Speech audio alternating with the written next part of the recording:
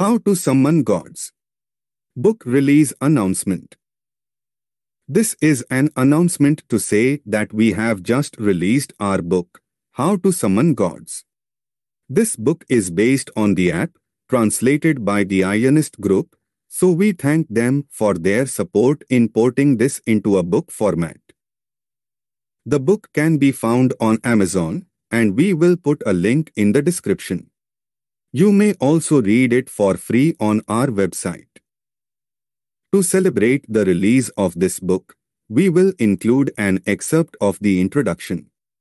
Please do support us by purchasing or even spreading the links to the free version we have supplied in the description. Introduction. This book will teach you how to summon various devas, gods, and higher entities so that they will be able to help you in your life and also to become one with you. Ionists believe in adorcism. This is the merging of higher beings with yourself so that you both merge and become one. The reason to do this is that you will gain the knowledge and wisdom of the gods, as well as allow the gods to act as a vessel in your body and mind.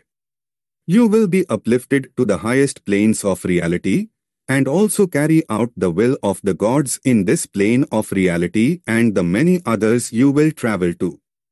We have been doing this art for tens of thousands of years and are the masters of it. The masters of Jnana Yoga. Many thousands of prosperous people in India and abroad are using these methods to great success. We will teach you these methods handed down to us from Murugan Ayya and other great gods and Dravidian scholars throughout the ages.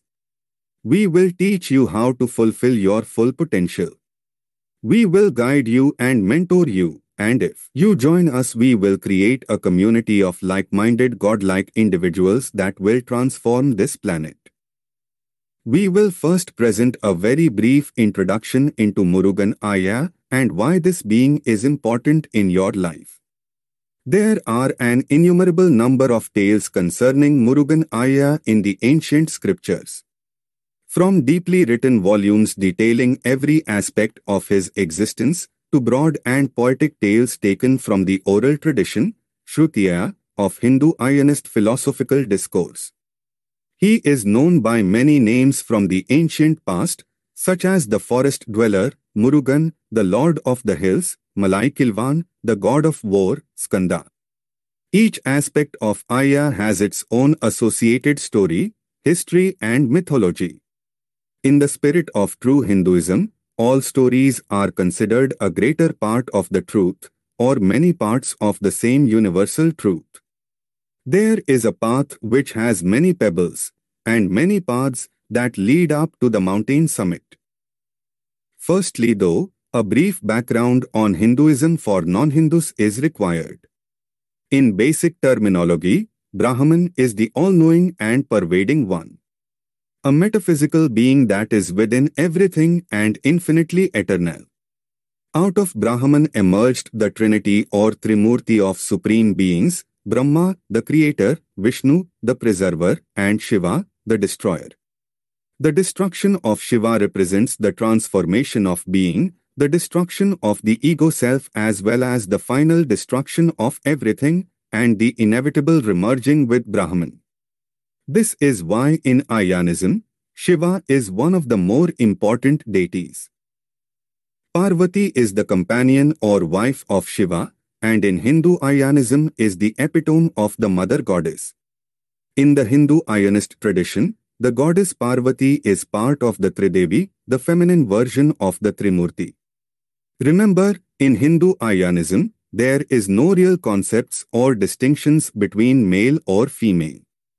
There are just words or names to describe different aspects of the whole, which can be divided into terms such as masculine and feminine.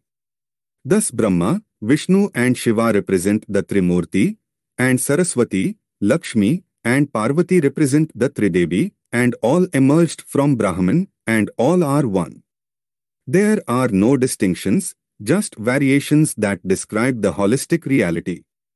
So, in this regard, Parvati represents Shiva's power and Shiva's force.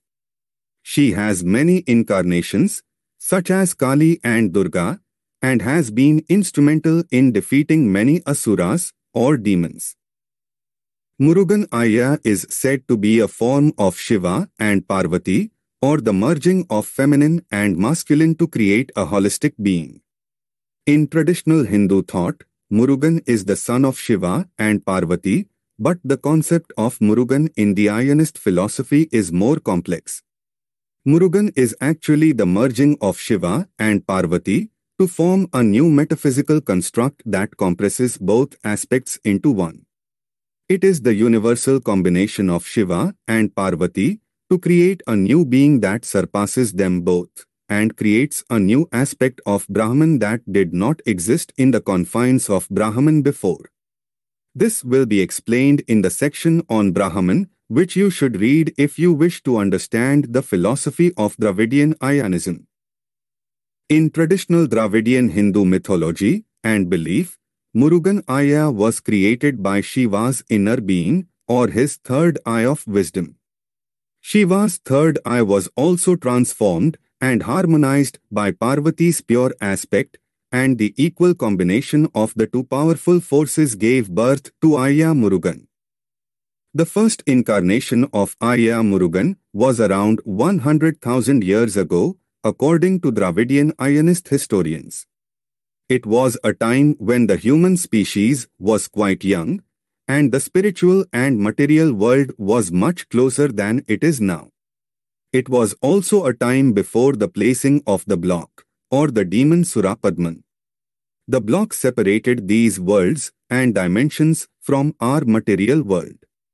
It was in this first incarnation that the young humans were taught the ancient language of Dravidian Ayani, a language and script so powerful that it was, and still is, able to unlock the doors between different realities.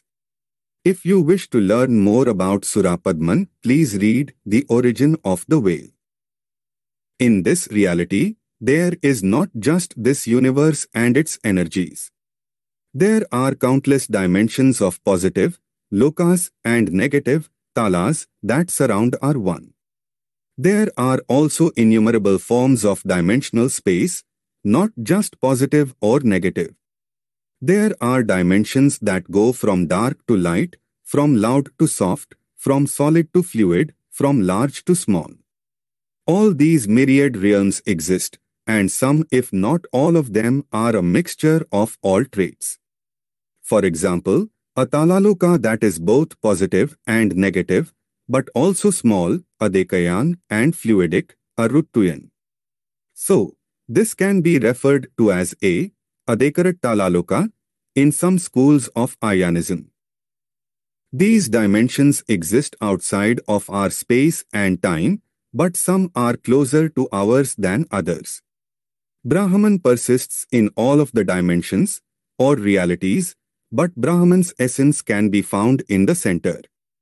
Murugan Ayya taught humanity how to use the scripts of Dravidian Ayani, or yantras, to inscribe areas of space that would resonantly link with other areas of spacetime in near and far dimensions. Thus, when you inscribe this information or language in the form of the yantra, the portals are opened to other lokas and talas, and resonant energy and entities can flow between those planes to ours.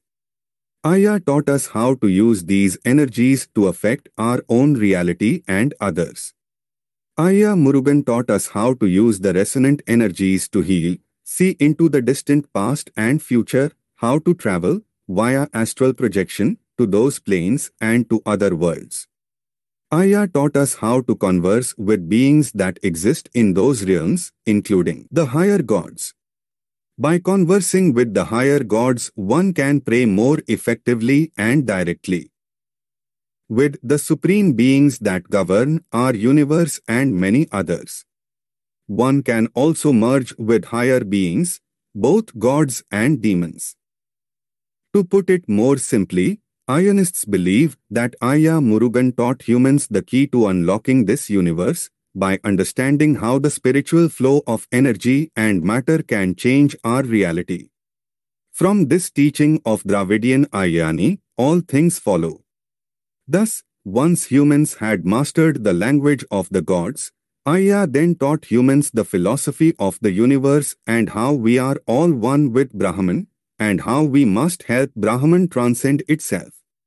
Aya Murugan taught us how to live our lives via the various schools of philosophy and how to eat, pray, expand our consciousness, meditate, perform sacred rituals, remember our past lives, and how to liberate ourselves from this reality.